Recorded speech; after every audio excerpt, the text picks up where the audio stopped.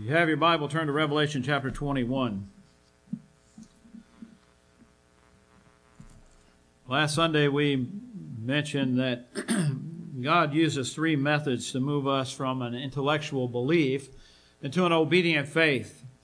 Last Sunday we looked at hell, and that was the punishment as the motivation to get us to do what we should do and to live up to the responsibility that God has given us.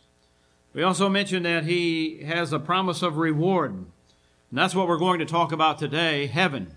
That is the reward, the ultimate reward, the plan of the salvation that we will have is where we will spend eternity with our Heavenly Father.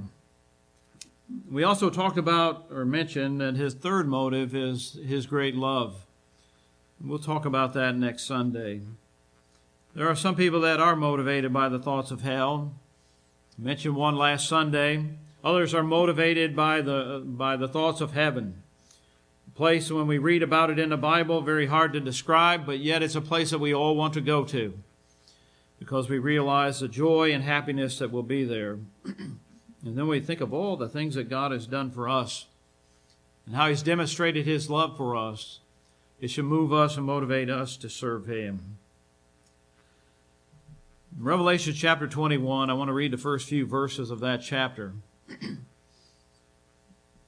It says, "And I saw a new heaven and a new earth, for the first heaven and the first earth were passed away, and there was no more sea. And I, John, saw the holy city, New Jerusalem, coming down from God out of heaven, prepared as a bride adorned for her husband. And I heard a great voice out of heaven saying, Behold, the tabernacle of God is with men, and He will dwell with them, and they shall be His people, and God Himself shall be with them, and be their God. And God shall wipe away all tears from their eyes, and there shall be no more death, neither sorrow, nor crying, neither shall there be any more pain, for the former things are passed away. And He that sat upon the throne said, Behold, I make all things new. And He said unto me, Write, for these words are true and faithful. And He said unto me, It is done. I am the Alpha and the Omega, the beginning and the end. I will give unto him that is athirst of the fountains of the water of life freely. He that overcometh shall inherit all things, and I will be his God, and he shall be my son." Then drop down to verse 27. "And there shall in no wise enter into it anything that defileth, neither whosoever or whatsoever worketh an abomination or maketh a lie, but they which are written in the Lamb's book of life." And then chapter 22, verses 1 through 7, "And He showed me a pure river of water of life, clear as crystal, proceeding out of the throne of God and of the Lamb. And in the midst of the street of it, and on either side of the river, was there the tree of life, which bare 12 manner of fruit, and yielded her fruit every month. And the leaves of the tree were for the healing of the nations. And there shall be no more curse. But the throne of God and the Lamb shall be in it, and His servants shall serve Him. And they shall see His face, and His name shall be in their foreheads. And there shall be no night there. They need no candle, neither light of the sun. For the Lord God giveth them light, and they shall reign forever and ever. And He said unto me, These things are faithful and true. And the Lord God of the holy prophets sent His angels to show unto us, servants, the things which must shortly be done. Behold, I come quickly. Blessed is he that keepeth the sayings of the prophecies of this book." First of all, when we talk about heaven, we need to realize that heaven is a real place. Heaven is not some figment of our imaginations or someone's imagination, but God made it a place a place to desire in our lives or in our hearts, in our minds, for a desire to go to heaven. Man has always held on to the hope of heaven. Look forward to a better life in the hereafter. God has given us that hope, and He has placed it within our inner being. There is a desire for life after life. There are some who want to say that this desire only takes place in the Western culture. Because of Judeo-Christian heritage, we believe that there is a heaven. But when you look back at some of the other civilizations in the history of man, we realize that this instinct or this longing or this hope, whatever you want to call it, for heaven is in every major civilization, whether they have a Christian background or not. For instance, in the Babylonian and Persian and Egyptian cultures, they had a longing for life after life. The pyramids stand as a testimony of their belief in a life after life. And the Egyptians had that belief because God had placed the thought of eternity in their lives, just like He has in all of mankind. The Greeks and the Romans had a place in their culture for the eternal destiny. And then when we look at Native American Indians, even though they were far removed from ancient civilizations by two major oceans, half a world away from the Asian, African, and European cultures, yet when the Pilgrims arrived, they found that the Indians had a strong belief in life after life.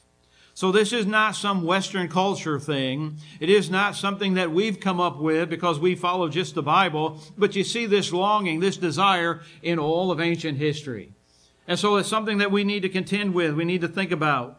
Why was that there? Why is that desire there? Because God has placed eternity in our hearts. That's why He made us. We're made in His image. And listen to these scriptures that affirm that there is the reality of heaven. Job asked the question, if a man dies, shall he live again? Then the answer to that question is yes. And I believe the Bible and other things that we can read to show us that it is a yes. David speaks of repeatedly of life after death, or living forever, or everlasting life. And he mentions those things in his Psalms, chapter 21 and chapter 23, 121 and 123. And in Daniel chapter 2 and verse 2, Daniel says, and many of them that sleep in the dust of the earth shall awake, some to everlasting life, and some to shame and everlasting contempt. Jesus mentioned it in Matthew the 25th chapter when He talked about the judgment. And He states that some would be given everlasting punishment while others would be granted eternal life. In John chapter 14 and verse 2, it was Jesus who said, I go to prepare a place for you. In other words, why would He go and prepare a place if there is no heaven? Paul stated in 2 Corinthians chapter 5, beginning in verse 1, for we know that if our earthly house of this tabernacle were dissolved, we have a building of God, a house not made with hands, eternal in the heavens. And then Peter tells us in 1 Peter chapter 1 and verse 4, to an inheritance incorruptible, undefiled, that fadeth not away, reserved in heaven for you. So indeed we read in the Bible, and there is no doubt that the Bible teaches us the reality of heaven. And so when God promises us a home in heaven, it is something that is real. It's a place that we can go to. It is something that is there as a reward for those who overcome sin and overcome Satan and live faithfully to serve our Lord while we're here on this earth. And so I guess the next question would be, is heaven a place or is it just a state of mind? Is it something that's real? Well, what do you think? Well, I'm not sure what the answer is to that question. But I do know that the Bible has some very specific things that it states about heaven, and I believe that heaven is a place that we will go to. Why do I believe that? Because Jesus said in John chapter 14, in my Father's house are many mansions. If it were not so, I would have told you, I go to prepare a place for you, and if I go and prepare a place for you, I will come again and receive you unto myself, that where I am, there ye may be also. So He had gone to His Father's house, and in His Father's house were many mansions, and He was going to prepare a place for His disciples, those that were followers of Him. In 2 Peter chapter 3, verse 13, it's the Apostle Peter who says that we look for a new heaven and a new earth, which seems to indicate that heaven is a place and not just a state of mind. And there are several other scriptures that indicate or allude to the fact that heaven is a place that we will go to and spend eternity there. Heaven is spoken of as being the place of God's abode. Jesus taught us to pray, Our Father which art in heaven. Jesus is said to have come from heaven to this earth. And he's going to return to heaven. And he did return to heaven and now sits at the right hand of God. We also see other passages of the Scripture that show us that the angels are said to have come from heaven and will come from heaven. And at the end of time, Jesus will be revealed from heaven with his mighty angels, which are coming from heaven.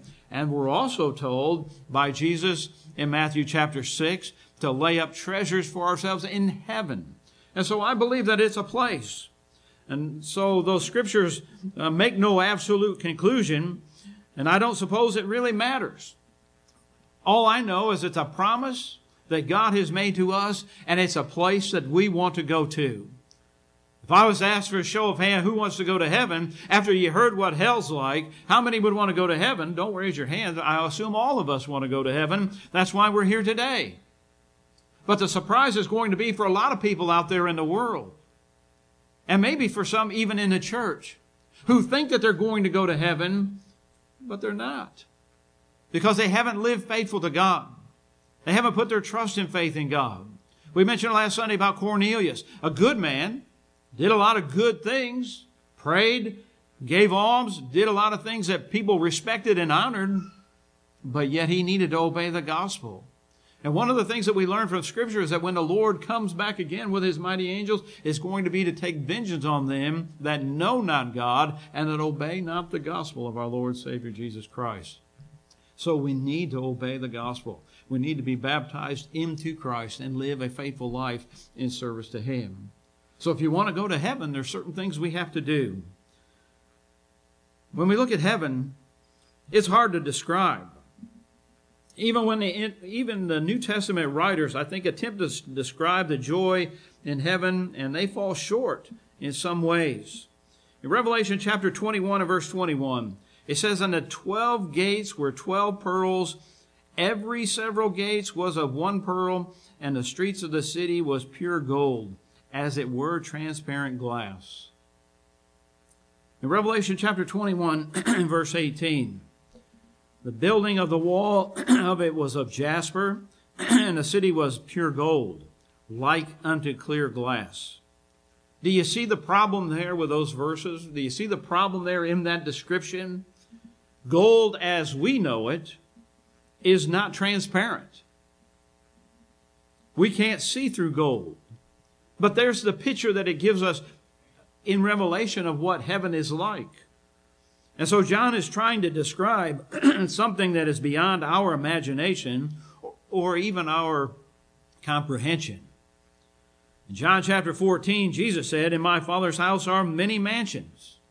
Does that mean God lives in a mansion? Does he live in a house? Well, I don't think so. But I believe that Jesus was simply describing the grandest thing that our human mind could comprehend. The Holy Spirit, when he gave us the Scripture, in attempting to communicate things to us, celestial and spiritual and heavenly joys, had to use language that you and I can understand. And our language is very limited when you're talking about God and heaven and what is prepared for us. So let us look at what we can learn this morning from the Scripture. What is heaven like? Well, first of all, we learn that heaven is described as a city. From our Scripture reading, heaven is a city. If you look at Hebrews chapter 11 and verse 10, we can find where Abraham looked for a city which hath foundations, whose builder and maker is God. Abraham was looking for that home. He was looking for that place. We can also see in chapter 12 of Hebrews in verse 22 that heaven is referred to as a city of God. And so we look at it also in our Scripture reading that it is a New Jerusalem. The idea from this Scripture is that it will be a community of believers, a community of those who are faithful to our Lord. Heaven is a fellowship of those that have been redeemed, those that have been bought with the blood of Jesus Christ. Heaven is a family of the saved, those who have prepared their life for the hereafter, those that are prepared to stand in judgment and realize that they're going to hear, "Well done, thou good and faithful servant," because they have been faithful to our Lord. It was sin that broke that perfect system that God had in the garden. Heaven is God putting this relationship back as He intended in the beginning. Why do people want to live in communities or cities? Well, some want to live there for protection. Some want to live there for the services that are offered. I think you can imagine if you lived out in the middle of the wilderness, you could understand some of the problems that might exist if you needed help. Someone's coming to harm you, the police are a long ways away. Someone that their house may catch on fire out in the middle of nowhere, it's going to take a while for the fire department to get there. But there's other services that we realize in our society that we like and appreciate. Libraries, museums, stores, different things of that nature. People like communities because of the provisions that are provided, but most of all, I think people like communities because of the togetherness. They have neighbors, they have friends, people that are close by, people that can encourage them and help them. You can help them and encourage them. All of those are reasons. When you think about heaven, the city of God, the creator of the universe is our protector. And think about the description that we read. The gates of that city aren't going to have to be closed. Can you think of a better protector? Now, I would imagine most of us, when we left our house this morning, made sure the door was locked behind us because we don't want someone to go in. We want to keep the honest people out. God is the protector in heaven, and there's nothing to be afraid of, nothing to fear. Provisions included in heaven will be eternal life, provided by the tree of life and the river of life. We found in our reading that God is the light and the lamp of the city. We won't need candles. We won't need lights. We won't need anything. God is the light of that city. He is also the temple, and we will worship Him forever and ever. Think about that. Together in heaven with those who loved our Lord, who served faithfully. What a fellowship that would be. What a community that would be. What a city that we would want to live in. That's where I want to be. That's where I want to go. How about you? Second, heaven is a home. In John chapter 14, Jesus says that heaven is a home. It's a place in His Father's house, is what He refers to it as. In the Greek, word mansion is the same word that is used for dwelling place. And in John chapter 14 and verse 23, the same word that is used for a home or mansion is abode. And that's the word that is used in our King James Version. It says in John chapter 14, verse 23, Jesus answered and said unto him, If any man love me, he will keep my words, and my Father will love him, and we will come unto him and make our abode with him. Now, when you think about when you get there, I've heard people say, well, if I just have a shack, I'll be happy. When you get to heaven, don't look for a house. Don't look for a mansion, because heaven is not a house. Heaven is a home. And there's a big difference between a house and a home. And I think that we all realize that there's a great difference. Have you ever gone house hunting? Have you ever gone looking and shopping for a house to buy, to live in? You want to know how well that house is built. You look at the walls, you look at the ceiling, you look at the roof, you look at the basement, you look at the foundation. You might check out the plumbing. You might light a fireplace if that's what's in the house. You might do all kinds of things to test it because you want to make sure that it is a sound house. You walk around the yard, you listen for the neighbors. You listen to see if the neighborhood's quiet, if it sounds safe, if it sounds comfortable. You may even hire an inspector to come and check out that house to make sure that You didn't miss any problems. And so you hire someone to come and look to see what they find. But when it's all said and done, it's still just a house. Floor, ceiling, walls, and a roof. But we move in. We paint it. We paint it the colors that we want. We put up pictures. The children and the grandchildren come. At Thanksgiving, the whole family's there. At Christmas, the family comes together again. You build memories around the New Year's, the spring, the summer, the fall, and the winter. Memories are made and problems are solved. Joys are shared. And in time, that house becomes a home. Home is a special place. It's a place where there's security. Home becomes a refuge. There's a sense of permanence. It's not going to be taken away.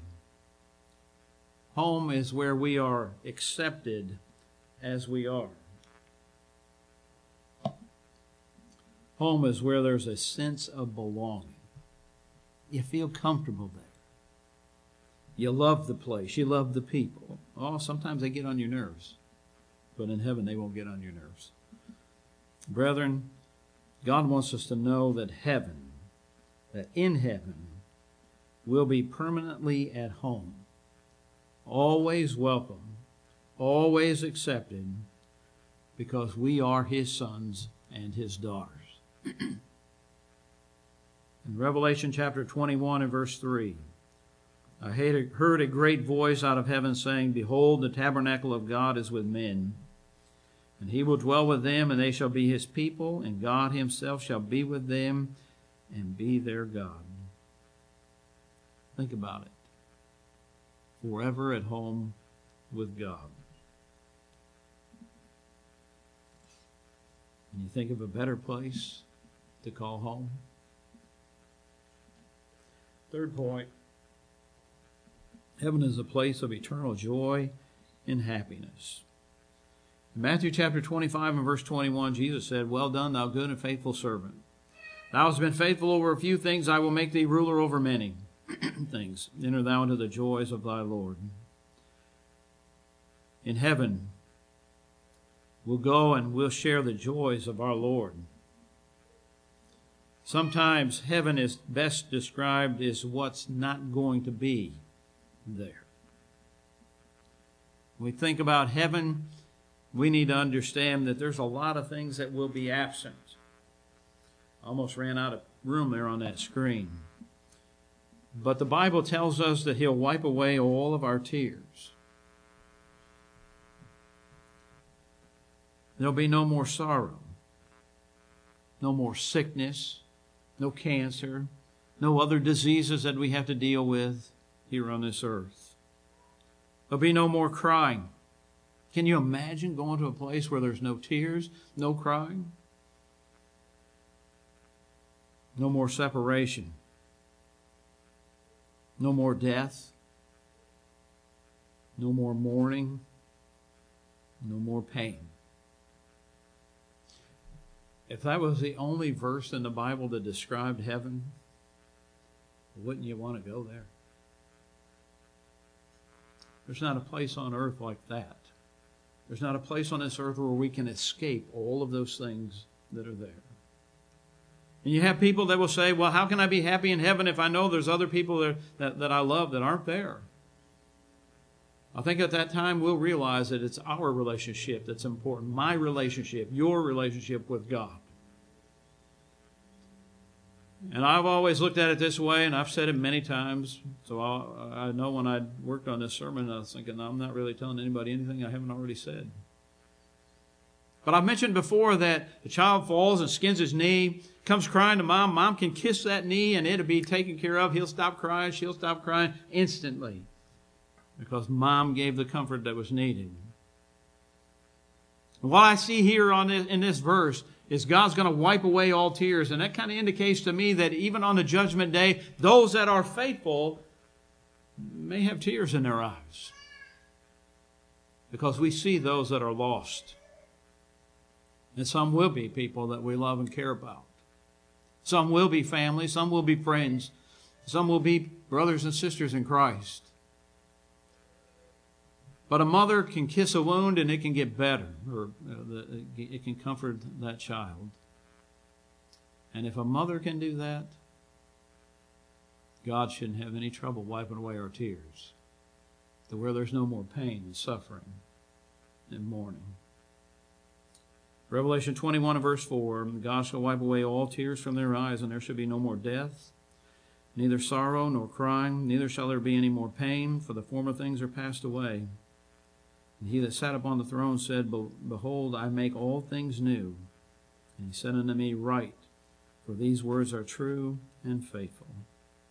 True and faithful. God said it, and it will happen. Indeed, heaven is a place of endless joy, peace, and happiness. I want to go there. I hope you do. In heaven, fourth point, there will be no sin.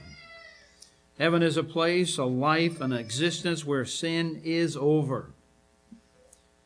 In Scripture, it is symbolically represented as white robes. In heaven we'll be clothed in white robes, is what the Scripture says. That's the picture that it paints for us in the book of Revelation. In heaven there'll be no more sin, there'll be no more guilt, no shame. All of those things will be gone.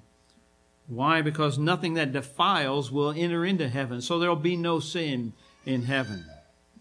Listen, sin is responsible for all the bad things in this life. Now, there's a lot of people that would never admit that, but that's what the Bible teaches us. Sin is the problem of everything that's bad in this life.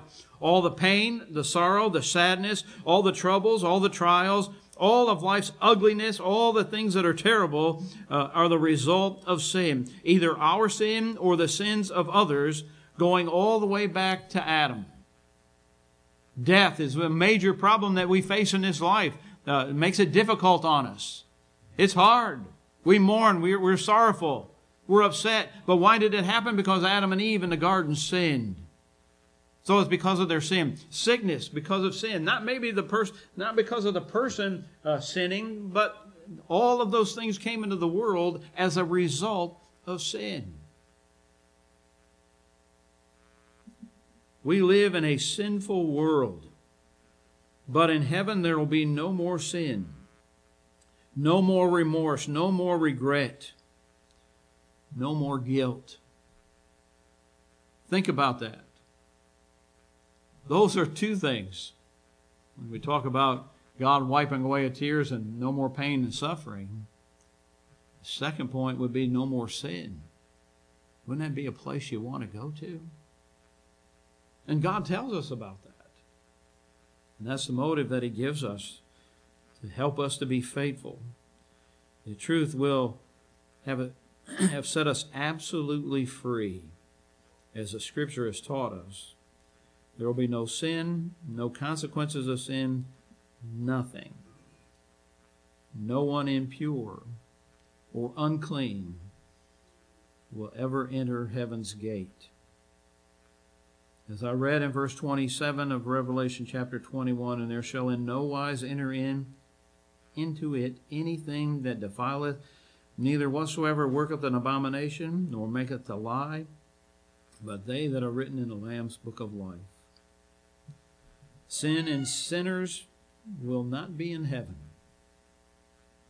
Only those who have had their robes washed clean by the precious blood of Jesus Christ. I want to be one of those people.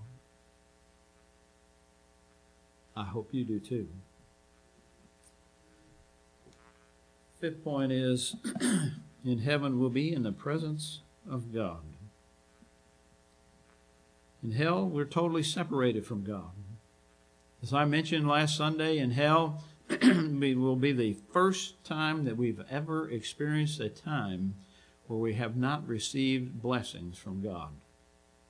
In this world, we receive blessings from God, even if we don't believe in God, we don't believe that He exists. we say awful things about him, we still receive blessings from the sunrise, sunsets, rain, all those things that God still blesses us with. In hell, there'll be none of those things. But in heaven, we'll be in the presence of God.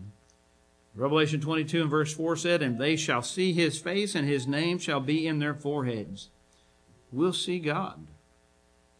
What a privilege that will be, to be able to see our Father who resides in heaven. We'll see God as he really is, face to face. 3 times in Scripture we're taken into the very presence of God by Isaiah, Ezekiel, and by John. And in all 3 of those instances, they tell of their experience. They are in awe of what they see. Can you imagine what heaven will be like? Think about all the awe-inspiring sights that we've seen in this world.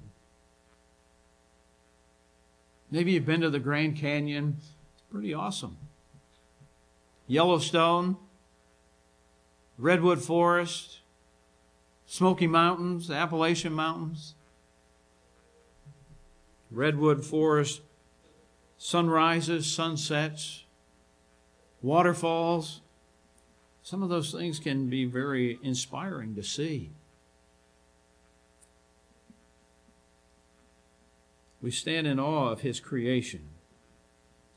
We stand in awe of his handiwork in this world.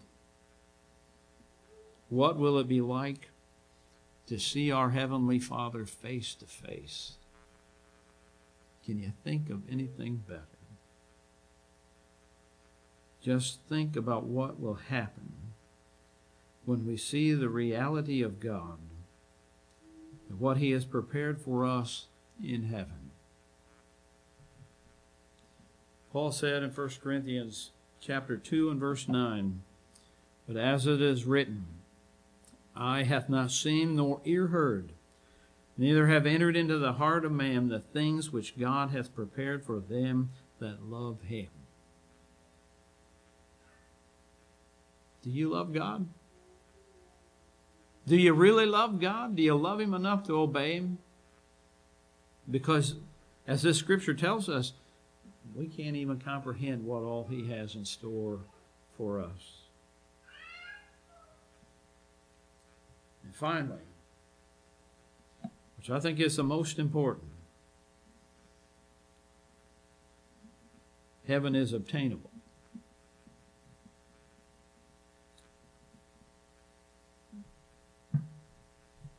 You could not imagine the number of people over the years that have told me that God could not forgive them, that God wouldn't want them,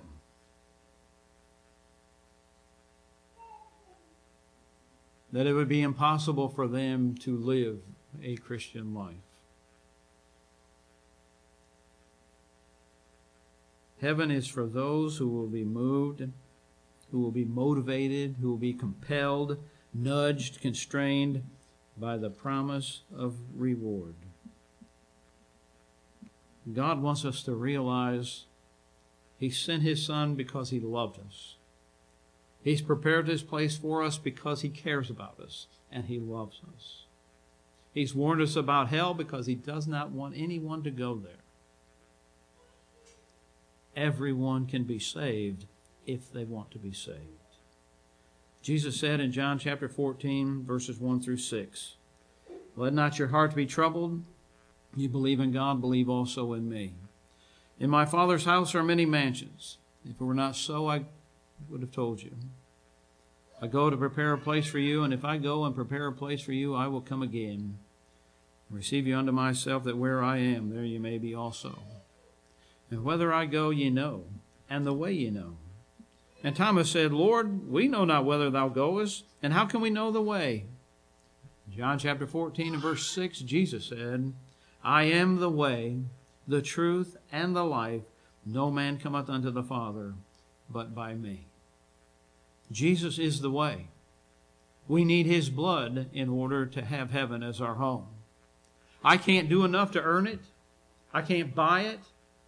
I have to do what our Lord says and rely upon the blood of Christ, because without that blood, we're lost. Go back to Cornelius. Good man, good citizen, did a lot of good things, prayed, gave alms, did all those things, but yet he needed the blood of Christ. And so Peter was sent to him to tell him what he must do in order to be saved. And that's what people need to do today. If they want heaven as their home, they need to turn and put their trust in our Lord. Peter tells us in 2 Peter chapter 1 and verse 10, "Wherefore the rather, brethren, give diligence to make your calling and election sure. For if ye do these things, ye shall never fall." We can make our calling and election sure. We don't have to live in doubt. We don't have to go around saying, "Oh, I hope I'm saved. I wish I was saved. I think I could be saved." We can know that we're saved.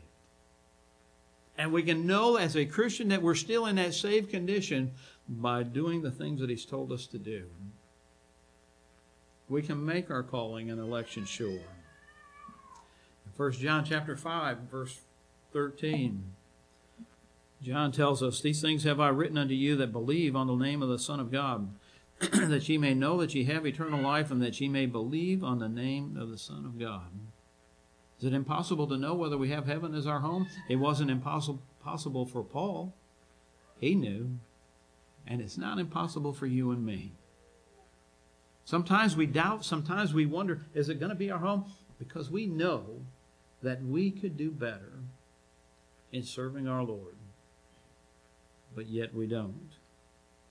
And so the question for this hour is this: has the promise of reward, the reward of heaven, moved us and compelled us, or motivated us, or constrained us to make any significant changes in our lives? That's not just for the non-Christian, that's for the Christian also. Maybe there's changes that we need to make. We need to overcome. What does the Scripture tell us that we need to do in order to make heaven my home? Well, first of all, I have to have faith. In Hebrews 11 and verse 6, it says, "Without faith it is impossible to please Him, for he that cometh to God must believe that He is, and that He is a rewarder of them that diligently seek Him." That faith has to be based upon God's Word. Romans 10 and verse 17, "So then faith cometh by hearing, hearing by the Word of God." I trust and I believe and I obey because I trust what the Bible says. Because that Word tells us what our faith must be based upon. And so we have faith in what the Bible teaches, and our faith must prove to us, or motivate us, to trust our Lord.